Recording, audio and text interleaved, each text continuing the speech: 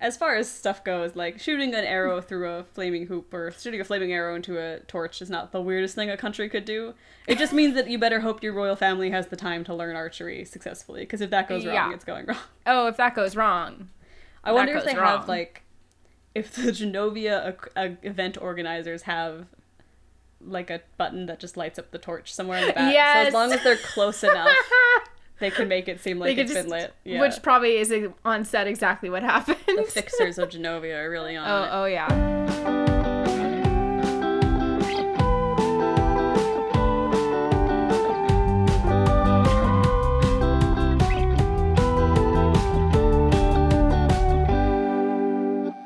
Hello and welcome to Moviestruck, a podcast about movies and the people who watch them. I'm your host, Sophia Ricciardi, and I am joined by my former roommate, video editor, and returning guest, Tess. Tess, welcome to the show. Hello, thank you for having me.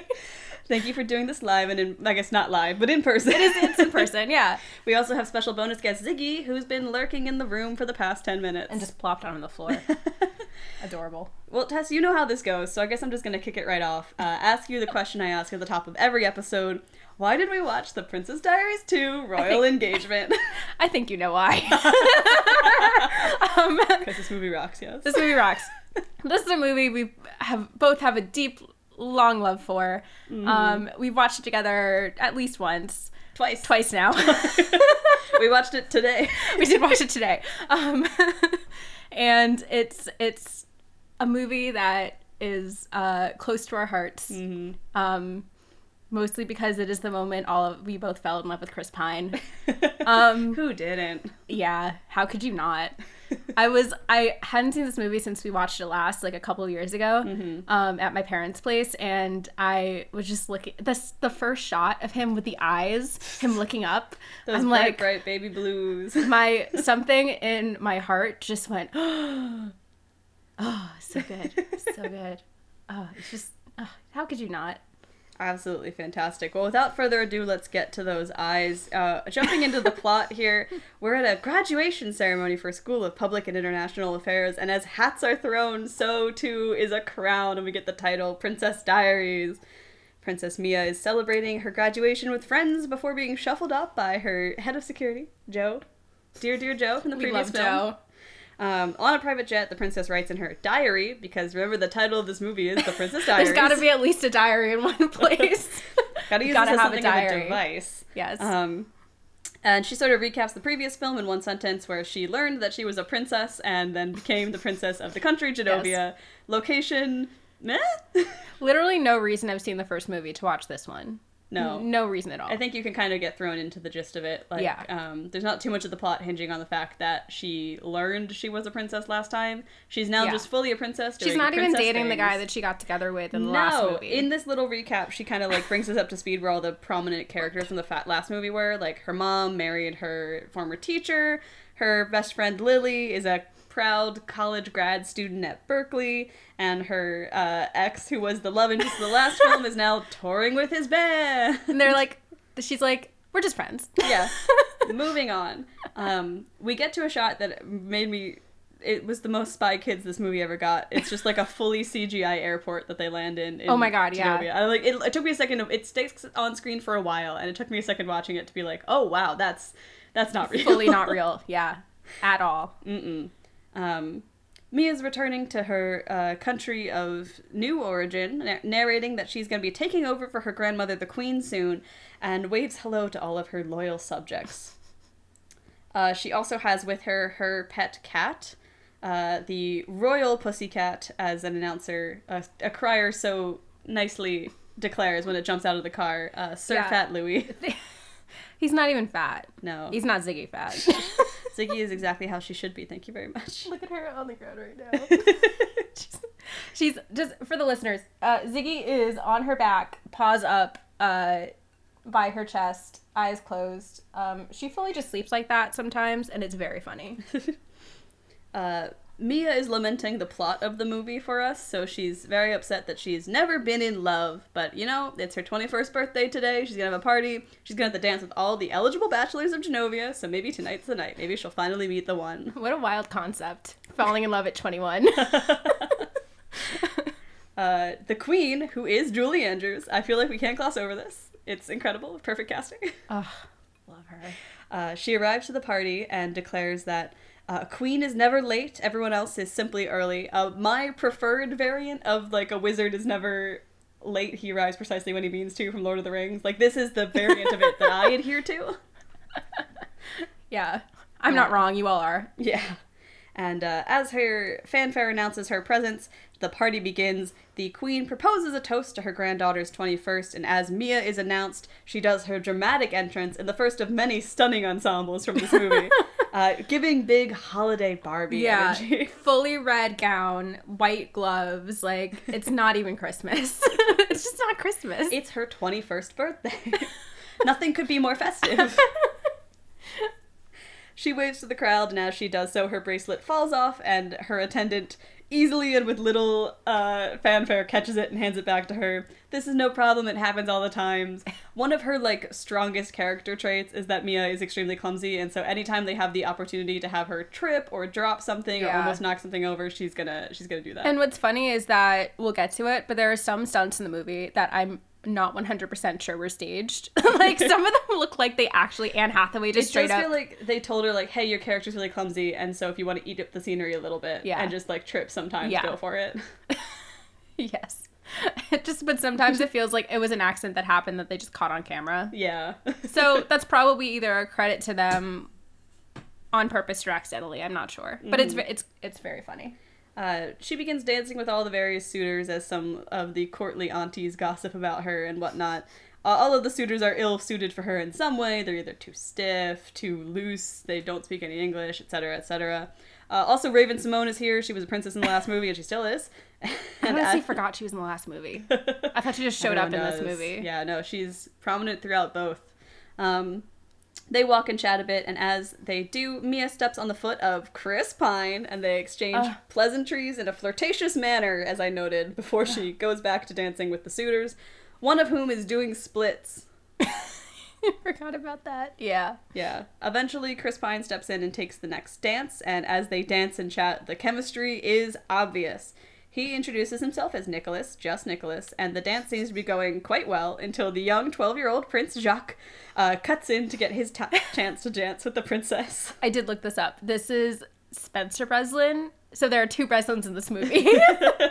Just between that and Raven-Symoné, just kind of really driving home the fact that this is more or less a Disney Channel original movie. So the cast is pretty much anyone who was available on Disney Channel or on the lot when they were filming these scenes in this movie.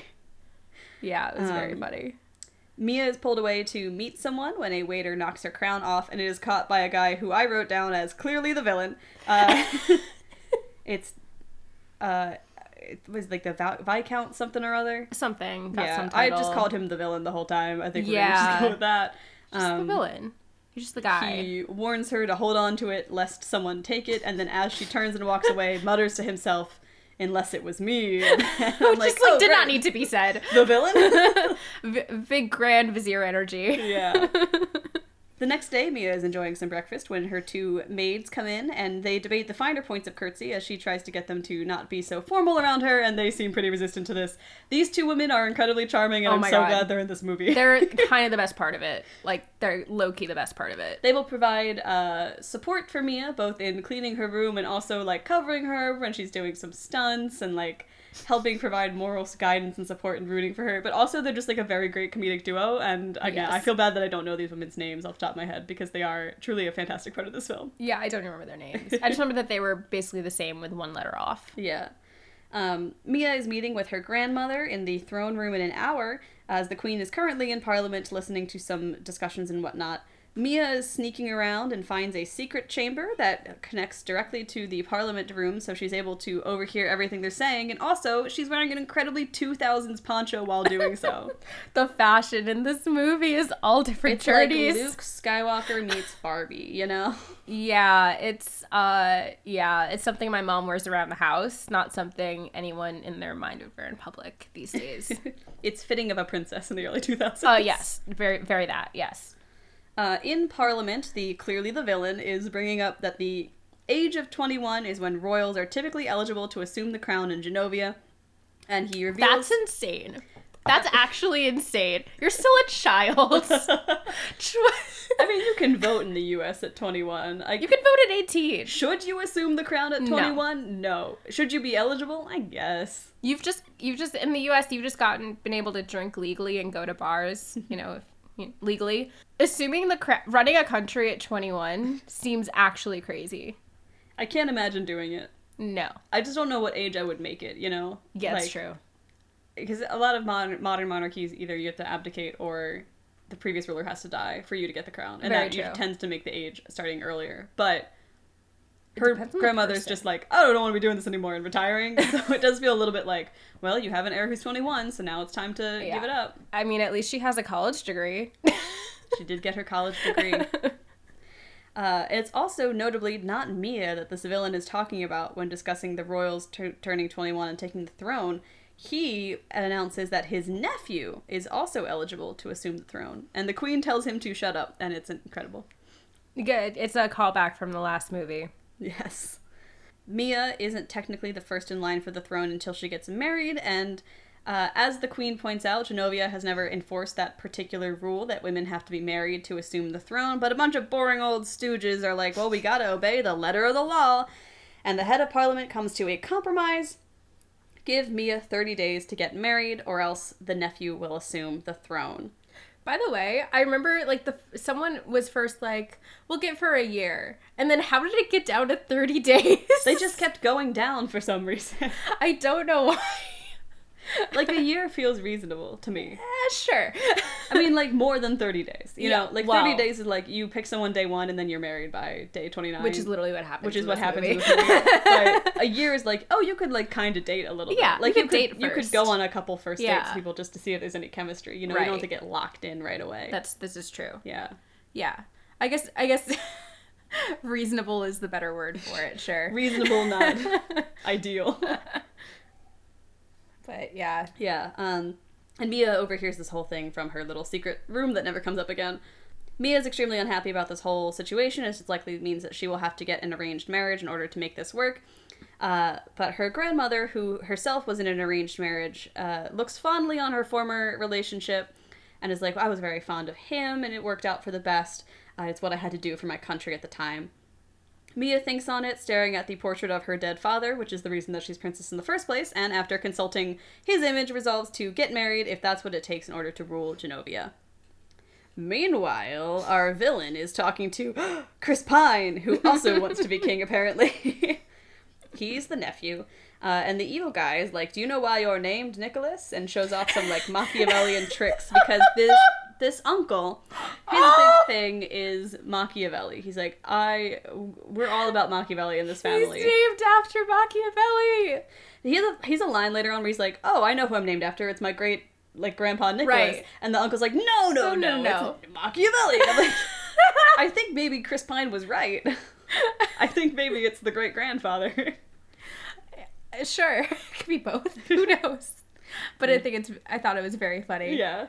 Imagine naming someone after Machiavelli. It's a very, classic Disney villain level of evil that he's putting on here. It's this is giving, Grand Vizier. Oh, yeah. You know, I am scheming behind the scenes, playing everyone. I can't believe... This is so random. The Barbie Princess and the Pauper movie... Martin Short plays the villain, and it is very that energy. I don't know if you ever see it. I've 100% I have it on DVD. He has his little song when they're in the mines underwater. It's so good. It's so good. Meanwhile, Joe complains to the queen and about his intern, who is just sort of this teen that lurks around doing security things and taking his job incredibly seriously. He does have frosted tips later on in the movie. He definitely didn't have them in the scene, or I would have noted it. Right. We would have definitely noticed. I feel like this was a decision the actor made halfway through shooting. I didn't know I had any scenes left, but I got frosted tips put into my... Is that okay? And no one cared. Yeah. They're like, you're not making top billing here, intern. No. The queen addresses the intern, and he seems rather intense about the whole security detail, which she handles with relative grace. Mia, in a great pink suit, complains to her grandmother about the guy trying to steal her throne being invited to stay with them, but the queen's kind of got a keep your enemies close sort of philosophy, so I get where she's coming from on this one. The uncle and nephew team arrive as Mia and her grandmother resolve to be the pictures of grace and poise itself. And finally, our quad meet, and Mia is shocked visibly to see Nicholas is the nephew in question. Mia hesitates for a moment to gather herself before walking over to smile at him and try and say hello, and then stomping as hard as she can on his foot. To which he responds, she always does that. The queen goes to find Mia after this whole encounter, eating ice cream in the kitchen, and Mia reveals that she's met Lord Nicholas before, and in fact, flirted with him a little bit. The queen then takes her to cheer her up in her very own suite, which is extremely fancy and regal. Oh my god, this was the ultimate, like, teenage, early 2000s fantasy. We were all living Duran Hathaway. Like, the walk-in closet that is the size of a New York City apartment. And just, like, you hit a button and there are just, like, rows and rows of clothes that open up. Oh, my God. To a very early 2000s pop song. It's everything. Yes, very funky music. Even the cat gets a little, like, castle in this room. Like, the cat tree that it gets is shaped like a castle. And there's one final surprise. In addition to the royal jewels and sunglasses and clothes, inside of the closet is her best friend Lily, who's been hiding there this whole time. How long do you think she was in the closet for before her grandmother brought Mia to this room? I'm trying to go back because it's been like, what, a day? The flow of time is very confusing. Even though there is a 30-day deadline, I'm always very confused about what day it is at any point in time. I think it's movie. Like the day after or the day, like, day or two after. It's pretty close in time. Yeah. A few hours. But also, did she just, like, quit grad school? No, she graduated. That was the opening scene of the movie. Oh, and this is summer? This is Lily. Yeah, no, I know, but wasn't she going to grad school? Yeah, but, like, there's semesters. I'm sure this is just summer or something. Oh, yeah, I guess so. Oh, yeah, because I'm internship. Okay, that makes sense. All right. I've been oriented. But Lily is here, and she's going to help her friend find an arranged marriage for her, and the only way to do it is probably my favorite innovation this movie presented. Basically yield Tinder by projecting up eligible bachelors onto a movie projector and then eating popcorn and flipping through a, like, slide reel of them. So good. Too old, too fat. Prince William. Oh yeah, Prince William. The actual Prince William of England. Literally. Back in the day. Before Harry was the new hotness, you know? Oh my god. None of the matches that they see seem like much of a fit, especially according to the queen, who's like, it has to be like the exact right person, like dignified, but also approachable, yada yada yada. And Mia's like, oh, like him, and points to a pilot on display on the screen currently. It's an English noble who they decide to send her off on a date with, and they go on a coastal date with Andrew, the Royal Air Force pilot, walking along the beach as news media watches on, and their families as well. Seems like they get along relatively okay, you know, her scarf flies off, they both go to catch it, they're laughing in the sand, all's well. There's no immediate red flags, at the very least. And this is within the first, 30 minutes of the movie. Yeah. Yeah. They continue to court and all seems to be going well despite Mia's clumsiness being a present factor. And it's the only factor. Yeah. As they date, Nicholas does spy on them a little bit. Andrew and Mia sit down to talk as the media is just like chomping at the bit right at the gate. And he gives her a ring. It's his great-grandmother's engagement ring in the hopes that it'll be lucky for them in their engagement. The proposal official, they go wave before the crowds of Genovia. This is, by the way, after she's been there a week. Yeah. He moves fast. She has 30 days to get married. Do you know how long it takes to plan a wedding? But I do love that he was, he is with the program. He is like, all right, we gotta just do it. We gotta get this show on the road.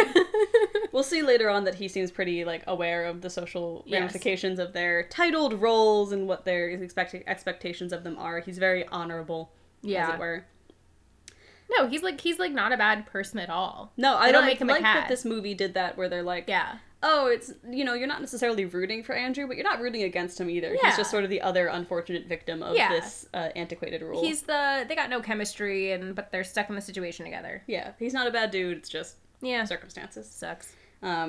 Nicholas is complaining to his uncle that Mia is engaged, so he tells Nick to romance her in order to show her what a real relationship could be like, and thus cause her to change priorities and lose interest in marrying for the crown.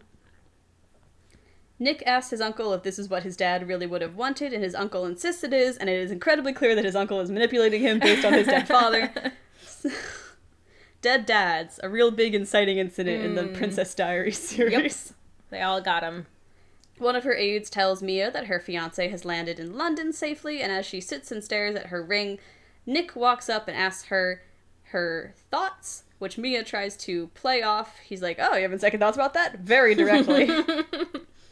They spat back and forth, the chemistry incredibly clear, eventually hiding from her very persistent maids in a broom closet, which is inevitably opened by another servant in the castle while they are close together. True. Yeah, I was like, the minute they go in there, you're like, come on. Why are you pulling him into a broom closet? But he's also incredibly aware of it, because when they get pulled in, she keeps turning the lights on, he keeps turning them off, and I'm like, someone knows what looks incriminating and what doesn't. Meanwhile, the Queen and Joe are walking and talking, and the Queen expresses her concern for Mia when Joe cuts in to ask the Queen if in a month, when she's no longer Queen and he's no longer her head of security, if their friendship, quote-unquote, could leave the shadows, and he asks her to think of her duty to herself. Aw, they're in love. This is the real love story, by the way. This is the real love romantic subplot of this movie. Like, yes, Chris Pine and Anne Hathaway might kiss, Anne Hathaway is really just a surrogate for us to be in love with Chris Pine. But have you seen the Queen and Joe? Oh, they're so cute. It seems like this is going to be kind of a back and forth, because she is incredibly dutiful, and as much as they love each other, you know, will she put aside her duty for herself? I don't know. Time will tell. We get a little insert shot of a guy brushing a lion statue's teeth. Oh my God. And I didn't want to include all of the inserts in the summary, because but this one was very funny. But this one's so good, because he just takes a toothbrush to it and then takes out some floss. Flosses the stone teeth. It's so good. Mia, meanwhile, is practicing Queen stuff, like lighting a ceremonial arrow with a ceremonial torch with a flaming arrow while Smash Mouth plays in the background. It's not an early 2000s movie without some Smash Mouth on the soundtrack. She's not very good at it, and it hits a lot of things that aren't the target, including some statues behind Nicholas, miscellaneous Coke cans, topiaries, etc. Yeah, etc. definitely hand the girl known for her clumsiest a bow and arrow. That's a great idea. Which, by the way, the stupidest, like, why does being queen mean that you have to shoot a flaming arrow through a thing? I have some weird traditions in the world. I guess that's, as far as stuff goes, like, shooting an arrow through a flaming hoop or shooting a flaming arrow into a torch is not the weirdest thing a country could do. It just means that you better hope your royal family has the time to learn archery successfully, because if that goes wrong, it's going wrong. Oh, if that goes wrong. I wonder if they have, like, if the Genovia event organizers have, like, a button that just lights up the torch somewhere in the back. Yes. So as long as they're close enough, they can make it seem like it's been lit. Yeah. Which probably is on set exactly what happened. The fixers of Genovia are really on it. Oh, yeah. Mia also meets her grandmother to learn the art of using a fan, which is an excellent little sequence of Julie Andrews and Anne Hathaway making little faces and using a fan. And it makes me want to emote exclusively using fans from now on. Yeah, it's very cute. The Queen holds court, listening to the woes of her people and offering what help she can. All of them are presenting, like, fruit and vegetable and stuff in exchange for her aid. One comes up and asks for help. The Queen and Mia give it, and then hands Mia a basket which contains a live chicken that immediately gets out, and Mia runs around trying to catch. Not very princess-like of her, but is pretty showing of why she's so beloved amongst her people. Throughout this movie, I just love Julie Andrews' little...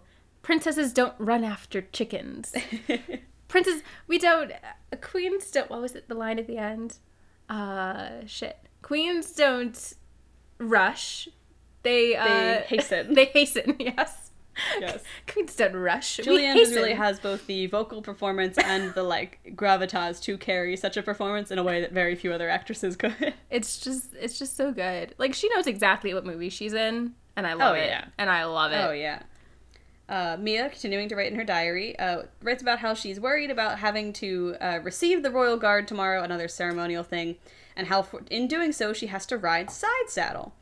The Queen then reveals a little secret to Mia about all the previous queens and whatnot, and how no one really likes riding side saddle, so they have a fake wooden leg that they dress up so that you can just pretend, which is pretty clever. And then in the next shot, the wooden leg looks so fake. It's so obvious. It is pretty obvious to us, the audience. I think it's a clever little thing to have in there. It's like, oh, don't worry, like, you are doing okay. But at the same time, it is very funny that the leg is... It was so obviously so fake. clearly a wooden leg. Hilarious. I think it was even, like, the same foot. Yeah. Some maybe issues with it, but ultimately, all's well. Yeah. The evil uncle, of course, is also here, and he knows that Mia's horse is scared of snakes, especially, so he gives some guy who's going to be walking next to the horse a fake snake to hold to use to spook Mia's horse. Mia is doing her review of the guard, and as she does so, the guy reveals the rubber snake to the horse, who begins to buck, but when Joe goes to help her, he accidentally pulls off the wooden leg instead of Mia, and it reveals to all that she was using the wooden leg the whole time. And Mia, embarrassed, rides off to choruses of ridicule and mopes in the barn, where Nick finds her. He's always there. Mia asks him to leave as the head of security arrives to announce the Queen's presence. She walks out, and the head of security asks Nick if he's going to be disappointed in him before turning to address his uncle. Joe tries to intimidate the uncle, and with his diplomatic immunity in 46 countries, it doesn't matter if the fear in the uncle's eyes is real or vocabularic, he's feeling it. 46 countries, including Puerto Rico, which really dates this movie.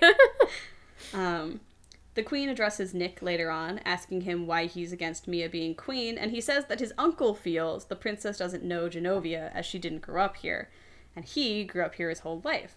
But I like the wording of this very specifically, because it does make it extremely clear that, like, it's not that Nick himself has any problem with Mia specifically, it is very much the uncle's manipulations of Nick wanting to take the throne, which I think sets up how much the conflict of this movie resolves pretty smoothly later on. He's, like, never really wanted it. Yeah. I mean, yeah, very smoothly. I mean, he's, like, never really wanted it. It's garden party time! Oh, yes. The scene. Literally the second that this shot came on at the garden party, you were like, oh my god, it's about to happen. I'll talk about that. I have a little story for when we get to the exact moment in question. Oh boy. But, Ziggy, you like the garden party? Ziggy's in a aggressive mood right now. Zoomy mood. We'll wait. Please hold. Just currently tearing up a cardboard box. Okay. Mia is doing a really great job remembering everyone and mingling when Nick arrives, date on his arm. As I call her, the blonde slag. Who, by the way, I think just ends up with Andrew. With what's his face? It's very briefly implied at the end that her and Andrew get together. And yes, they're seen together in like one of the final scenes. One shot in the final scene. Mia calls for Andrew, and he and his camera flirt their way over to Nick and his date lady, Alicia. Mia and Nick brag/argue about their dates to each other, and their dates very quickly are like, we don't need to be here, and head off together to get a drink. Alicia has a Rhodes Scholarship. Andrew has his pilot's license. That's PhD. All that bullshit. Yeah. Mia and Nick bicker their way through the garden's hedge maze, Mia insisting that she actually totally gets along with her fiancé, and like, get butt out, dude. Eventually they end up in front of a fountain, declaring that they loathe each other before kissing, and there's the first bit of chemistry that we have seen since the Queen and Joe were on screen. What was very funny, I mentioned this when we were watching it, but the first shot when Chris Pine pulls Anne Hathaway in for the kiss, she completely misses his mouth, and instead it's like next to his nose. But then they immediately cut to like a wider shot, which was, I just thought it was very funny.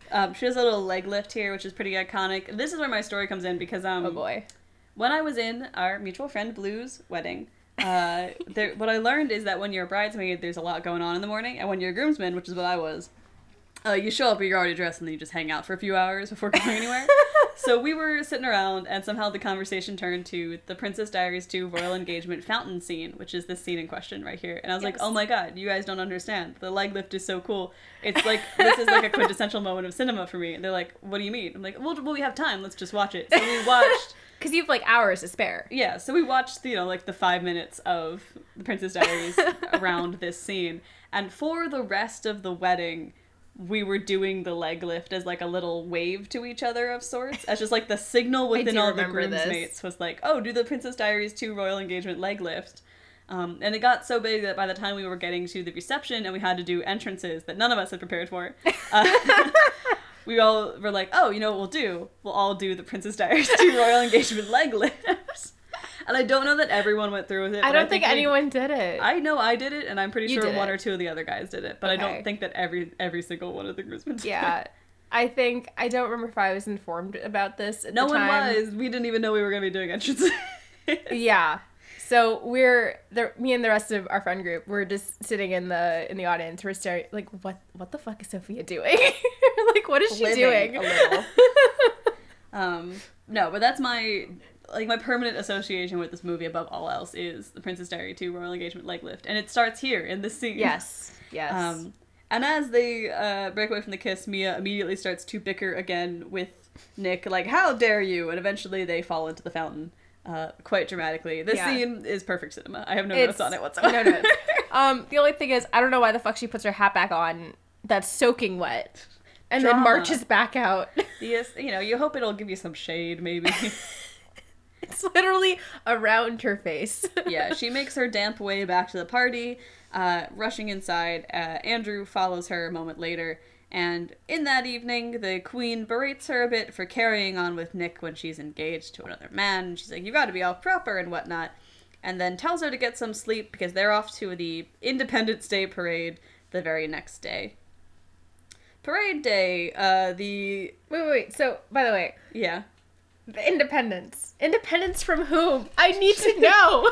I think it's better that we know as little as possible about Genovia. Like, I do feel like the more that they tell me about the ways that this country is run, where it is, etc., the more I'm going to be looking at that aspect of it and not, ooh, but look at Chris Pine's dreamy eyes. Okay, but like in one of the very first shots, there's like a guy speaking in Italian.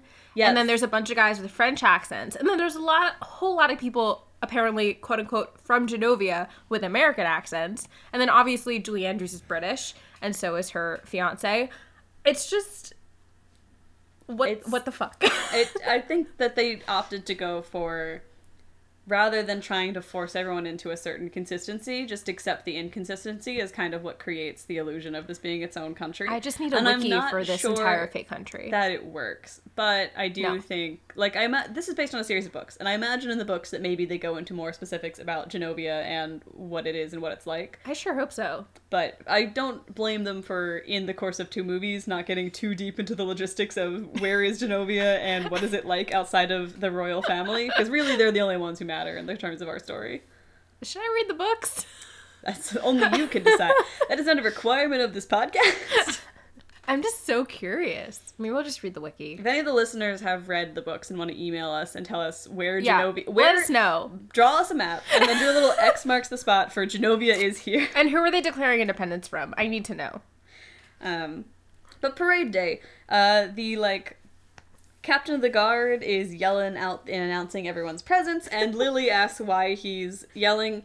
And she's like, imagine if everyone talked like that, and then yells to introduce herself, and immediately he is smitten with her, and he's like, very nice. Immediate infatuation. He yells, like, prettiest girl here, getting into the stay. It's very adorable. It's very sweet. As far as a C-plot love story goes, yeah. It's pretty, you can't ask for anything more. It's like, oh, I get this. I'm on board with this. Yes. The uncle is handed a little flag to wave, and he does a little speech about King Nick and how he'll only wave the flag when the true king is crowned or whatever, and everyone around him seems extremely done with this whole thing. He's like the only one. Yeah. He's the only one on board with this plan. It's really only him that is pushing anything forward. Yeah. The queen and princess enter the carriage for the parade, and the parade announcer walks us through their 80,000 folk bands and folk performances, all of which seem to be from different cultures. As Mia and the queen go by, Mia sees a little girl being picked on and gets out of the carriage to help. Abigail Breslin. I clocked it immediately. I was like, oh, that's Abigail Breslin. The second Breslin in this movie.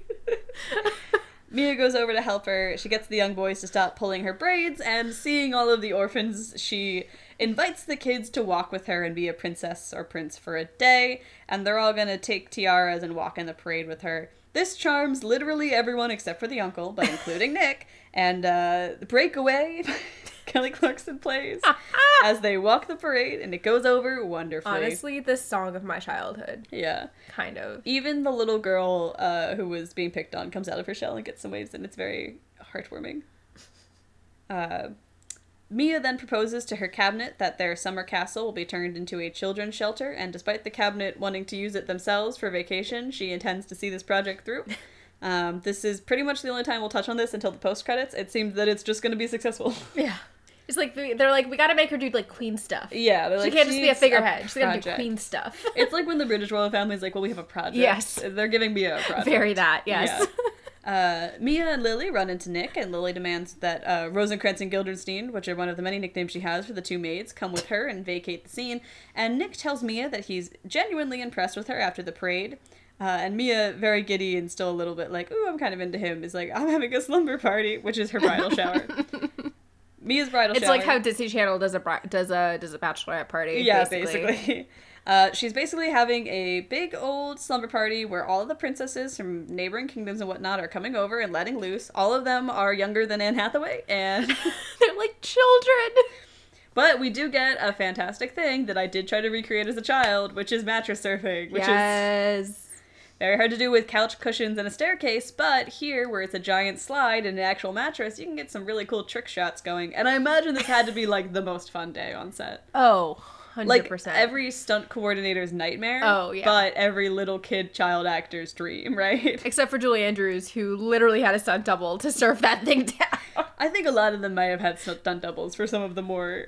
She's the only one who stands up on a mattress, so I don't blame them for not wanting to put in she's older woman standing on a mattress. But I just thought it was funny how obvious it was. It was like, she hops on, immediate cut to the stunt double, one close of her face, cut back to the stunt double to finish the stunt. Yeah. Very funny. But they're all surfing. There's a nice little moment where one little girl whispers into an announcer's ear, and he declares to the whole room that she has to go potty, and then is rushed off by a bunch of maids.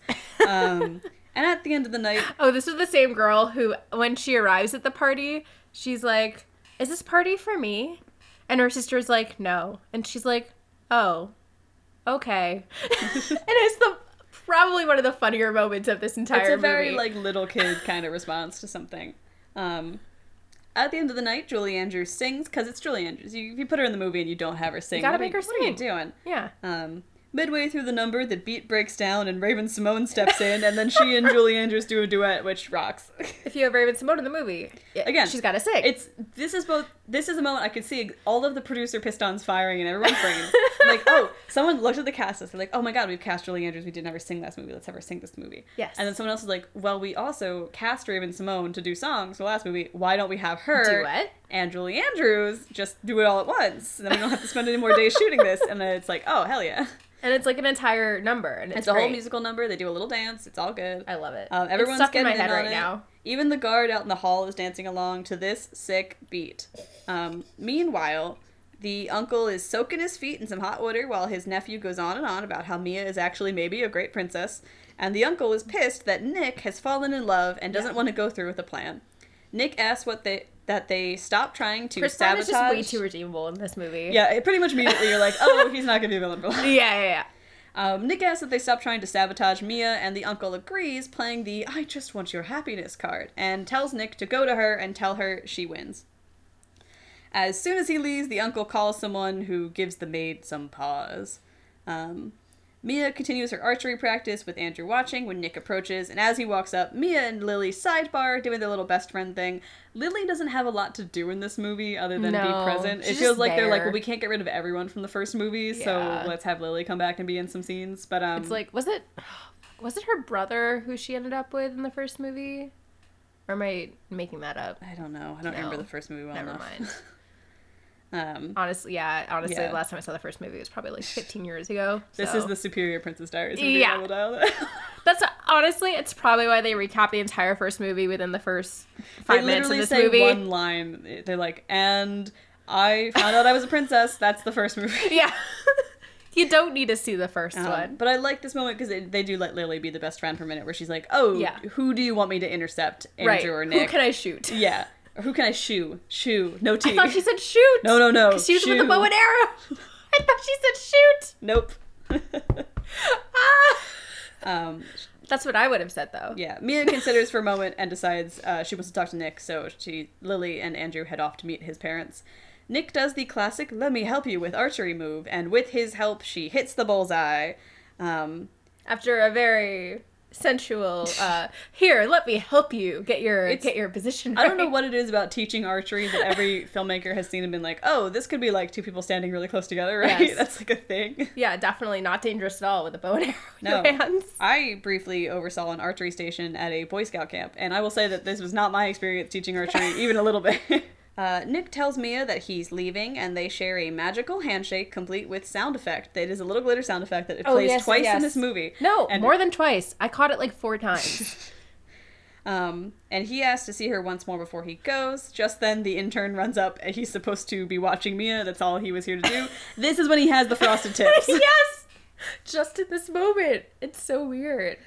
We then go to 2 days before the wedding. The queen is reviewing the possible place settings and listening to fancy music as she does so. And while she sort of dances with herself, Joe jumps in to dance with her. It's very sweet. These two are, again, the best, most compelling romantic subplot in this movie. So cute. He asks if she's been thinking about them at all, and she says that she has, and hearing her tone of voice, he immediately gets the hint and excuses himself. Despite her insistence that he must understand it's her duty after all, he's clearly heartbroken. It's devastating. Yeah, it's rough.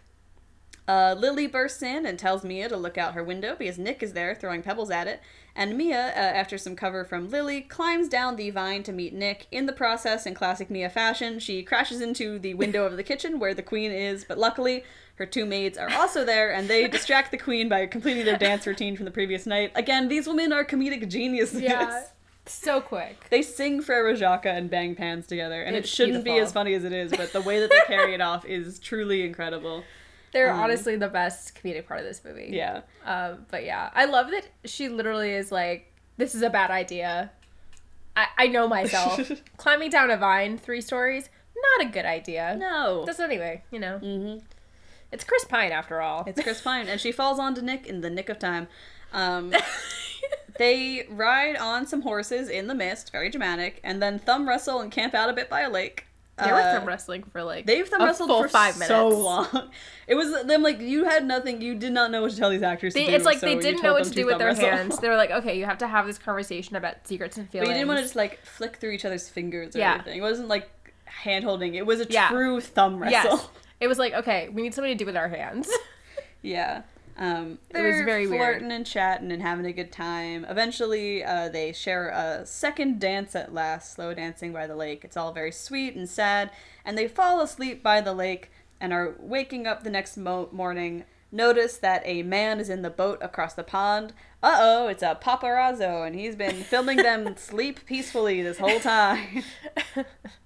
Mia immediately assumes it was Nick's doing and rides off mad at him, and the queen goes to wake her up, but is instead greeted by Lily. Mia arrives just then, and the PR lady puts on the news where the video is already PR playing lady. as the top news story. That's what she does. Yeah, I know. She does everything, doesn't she? She's sort of a fixer of sorts. Yeah. The queen dismisses everyone else and asks Mia whether or not they'll still have a wedding. And we cut to Andrew rushing off. Mia tries to stop him, and he kisses her, but there's no spark, and they mutually agree that they will go through with the wedding as it is their duty, and it's I all love polite that and they're good. like, they're fully ready to get married tomorrow. This is the first time they kiss. Yeah.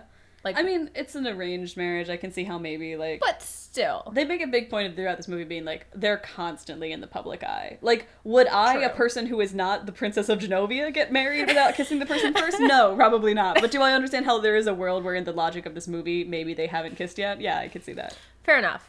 Fair enough. But they're Context. both very dutiful, and they're like, look, we understand that there's no, like, true love in this, but maybe we can get along fine, and... Yeah, it's like very amicable. This is the thing I really like that they did with Andrew, is that he never, like... He's not a becomes cat. the villain. Yes. Yeah, he's never, like... He's often an obstacle to Nick, but he's not an obstacle to Mia. Like, he's there to... Yeah. You know, he's as invested in the arranged part of this arranged marriage as anyone, and, like, as much as it might not be what he wants necessarily... Yeah, it's he's not, also doing his duty. Yeah, there's a certain understanding there that, like, I think is at once both, like, tragic and not relatable, but, like, positive, if that makes sense. Yeah. Like, he's a good character at the end of the day, and you want good things for him as well. Right. We want him to be happy, too. Yeah, which makes the whole situation even that much more Yeah. tragic and dramatic. We then go immediately to wedding day. Mia's mother and her new baby brother, Trevor, which is a terrible choice of name for this Because you have, like, this dramatic, like, what's her full name? It's, like, something, because it's not Mia, it's, like... It's, like, Amelia... Rinaldi. Yeah. And then Trevor. I just can't imagine being the kid introduced second, you know? Yeah, that's rough. But Mia's mother is there and her new baby. They're also hiding in Mia's closet, as well as Paolo, the designer from the last film. Paolo! We love Paolo. We get a little montage of him trying out different wedding hairstyles on her. I really like the first one where she says she looks like a moose, and then Paolo's like, yes, but a very cute moose. Make all the boy moose go... He starts making moose sounds. And then they keep cutting back to him making moose sounds. But they do their little fashion montage. Yeah. I mean, it was only 2 hairstyles, but still. They couldn't do, like, they couldn't quite recreate the first movie's thing. Because that was, like, the whole point. They wanted to call back to the, you know, Paolo has taken this, and given you a princess. You know, like, they're trying to do that again, but it's still, like, a nice moment. It's the tone of these movies is pretty light. I think it still works. It just, him, like, making moose noises was just so funny. That felt very improvised. Like, that felt like the production designer gave them hairstyles. Like, HMU was like, here are your hairstyles for this movie, and then he just sort of improvised over them. It was good. Nick tries to send his uncle on ahead, despite his uncle's urging that he should come sweep her off her feet at the wedding, but the uncle ends up leaving without Nick.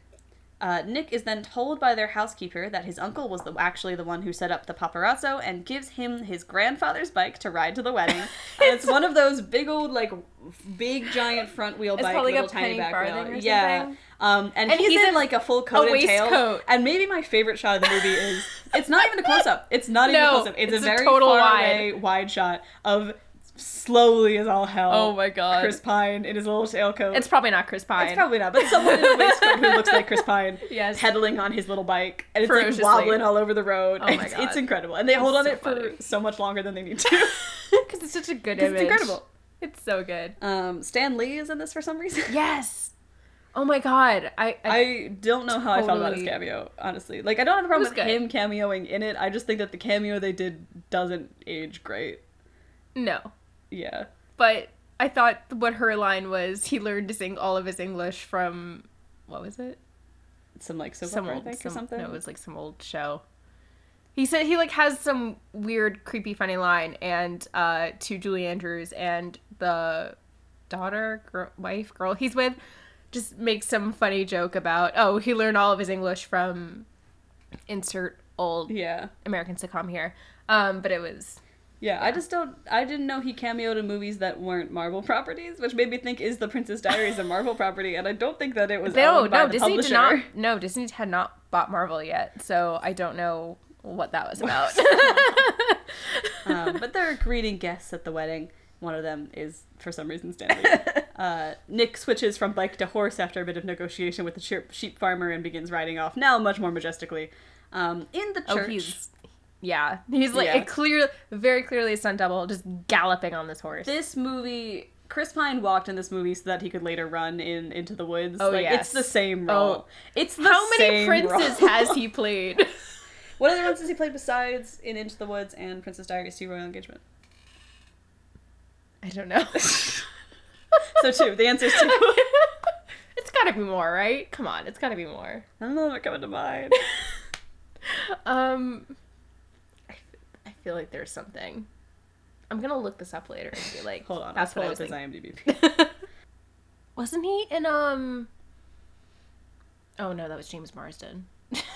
Let's not confuse America's sweethearts here. I will go to bat. Anyone who's listened to the Sonic episode knows that I will go to bat for James Marsden. Okay, that man is a national treasure. Yeah, he is. I love him. I think he plays Prince types, but he has not necessarily played any other Fair princes. Enough. Yeah, like in like in Wonder Woman, he's a prince type. I mean, he's got princely attitudes, but I wouldn't. Sure. That character's not a prince in any sense of the word. All right. He was the voice of Jack Frost. We don't need to go down this road. Okay, so when I say Chris Pine's played a lot of princes, I mean that theoretically. Too. But it's weird that it's happened twice.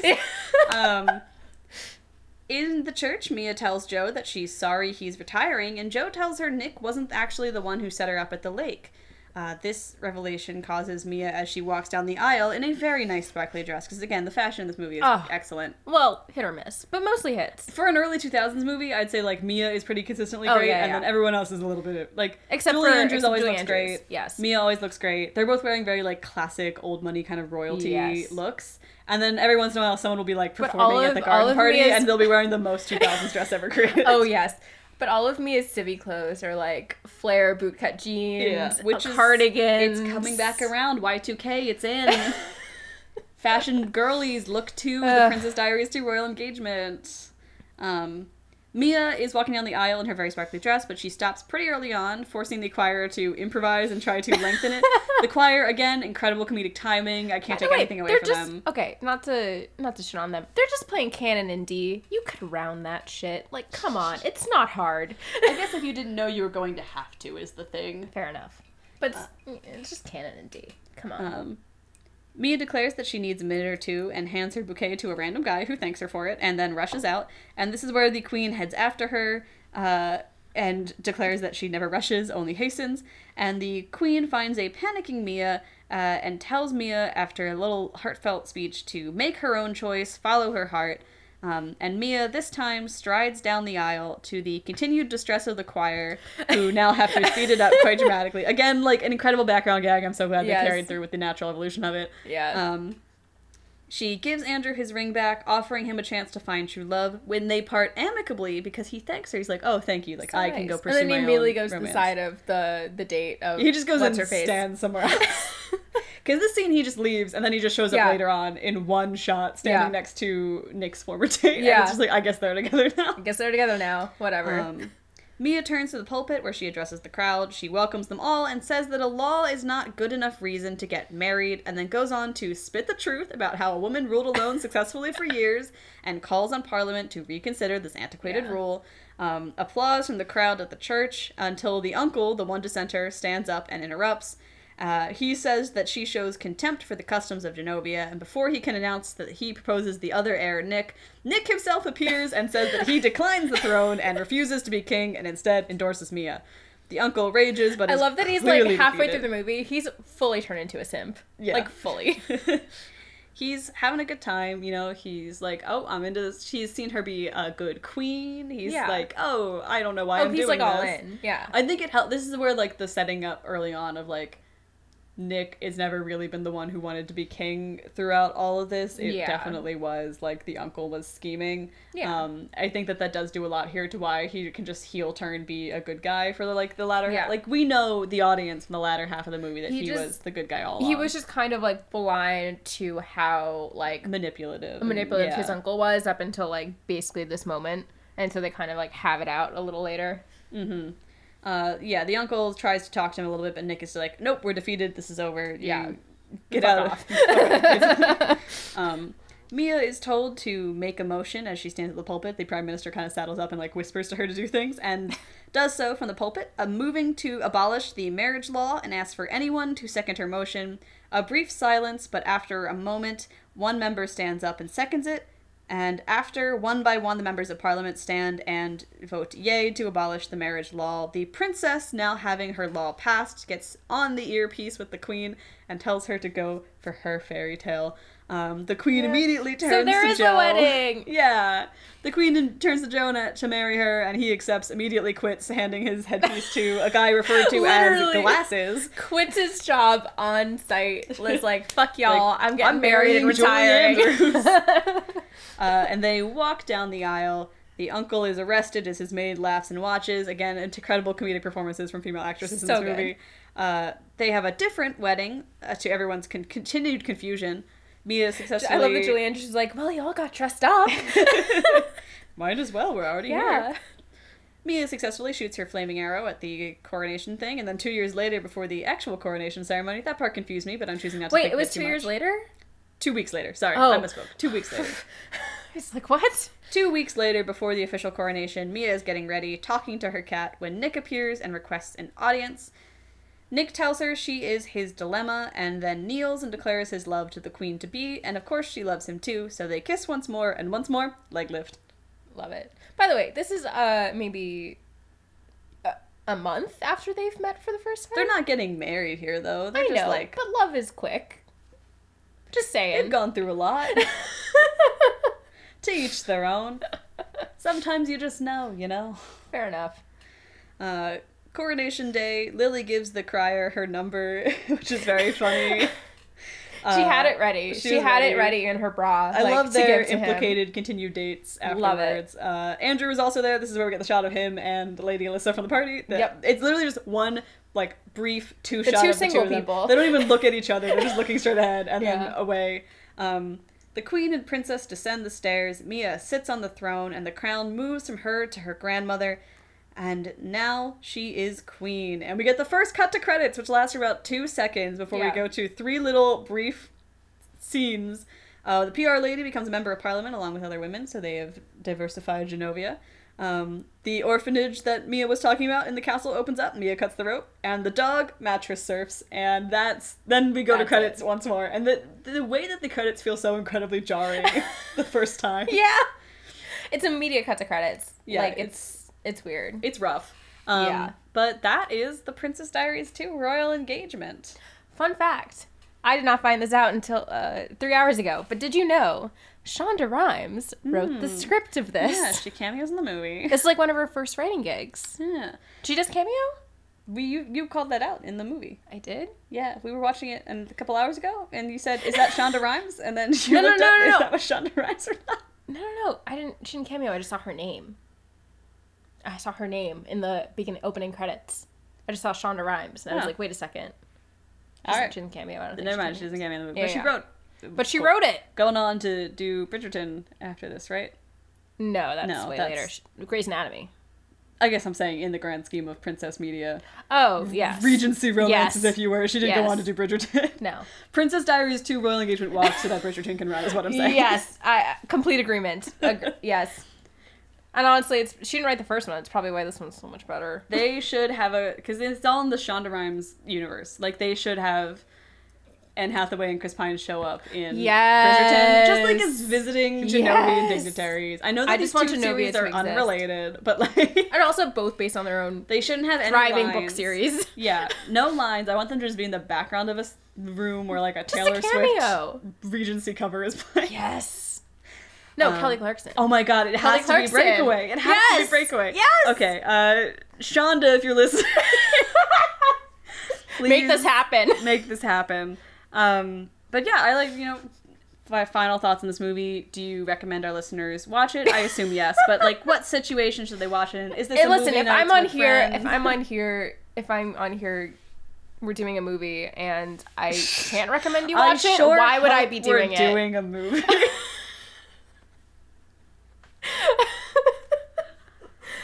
You know what I mean? Yeah. Why would I choose a movie and not recommend you watch it? I recommend you watch it enthusiastically. It's quite good.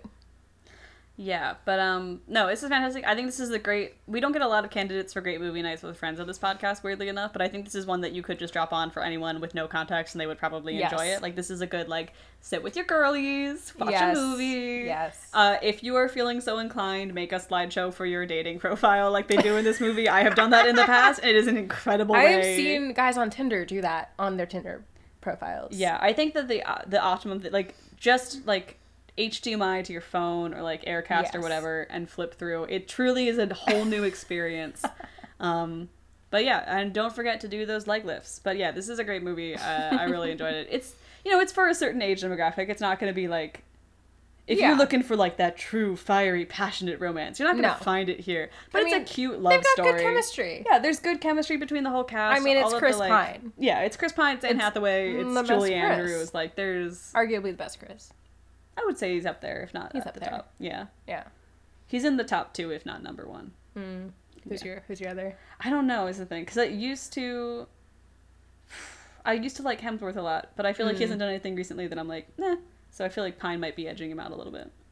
But Evans is up there for me. Evans is up there. I feel like Evans is... I have too many people who have too close encounters with that. Wait, what? A friend of mine in college, we went to college in Boston. Oh, and, yes, because he's a Boston guy. He's a Boston guy, and a friend of mine worked at a dog groomer's where he dropped off his family dog one time, and he's like, oh, I specifically held the leash in a way so that he had to touch my hand when he picked up the dog. And then a girl I was casting in an audition once was like, yeah, I was so close to Chris Evans in the movie that I could smell him. And, like, and I feel like those two things alone, like, if I ever met him in real life, there would never be an instance where I could be, like, normal about it. Whereas with Chris Pine, I'm like, you are both a talented actor, and I feel like I could be normal around you. Yeah. Yeah. I just want to be friends with him. Yeah. I just want to be friends with him. He just seems cool. I think I'm okay with him being an actor, but we have the common interest of Dungeons and Dragons, so we'll take that wherever way. This is true. But Tess, thank you so much for joining me this episode. It's been a blast for as having always. Me. If they ever also, get around, thank you for hosting me in your apartment. No problem.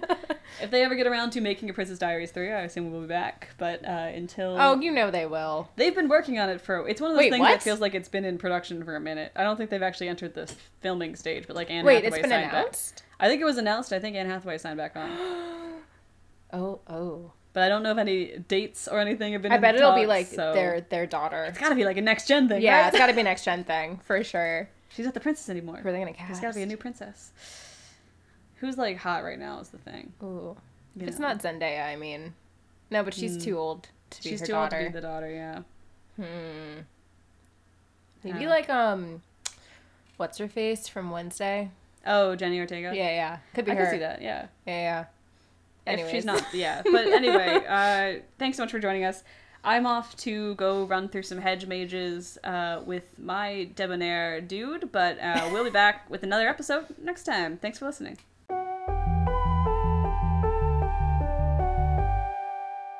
Thanks so much for listening to this week's episode of Moviestruck. We'll be back on July 17th with another thrilling installment, but if you have any questions, comments, or concerns before then, feel free to email us at moviestruckpod@gmail.com. If you enjoyed the show, please rate us and leave a review on your preferred podcast platform, and if you really enjoyed the show, consider becoming a patron. Links to all that and more can be found in the show notes below, and I'd like to give a special thank you to all the patrons who joined us in June. So thank you to Canis, Jim, 8333, Taylor Wagner, and Connor Crozier. From me and the screaming Ziggy, you good? Yeah. From the both of us, thank you very much for supporting the show, and I hope to catch you all next episode.